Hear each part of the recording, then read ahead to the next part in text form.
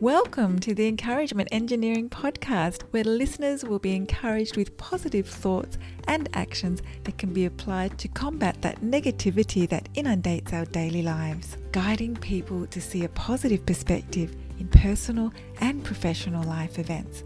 Now here is your host, Bob Brum, the Encouragement Engineer.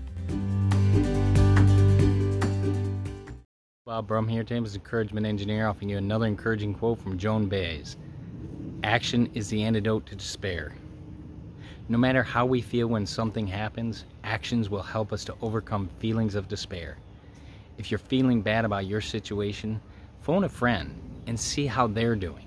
Stop and listen and help others to alleviate your personal pain. Your great ability to help others and take positive action to do that does help us shift our focus outward. Taking action to help others also shows our world the value of our actions. If you're part of a group, company, organization, you'd like some help to see the value of a positive perspective and positive action in your life, I'd love to help. Feel free to contact me at my website at bobbrumspeaks.com. I also encourage you to subscribe to the podcast, the Encouragement Engineering Podcast, played wherever you listen to podcasts. I hope you have a great day.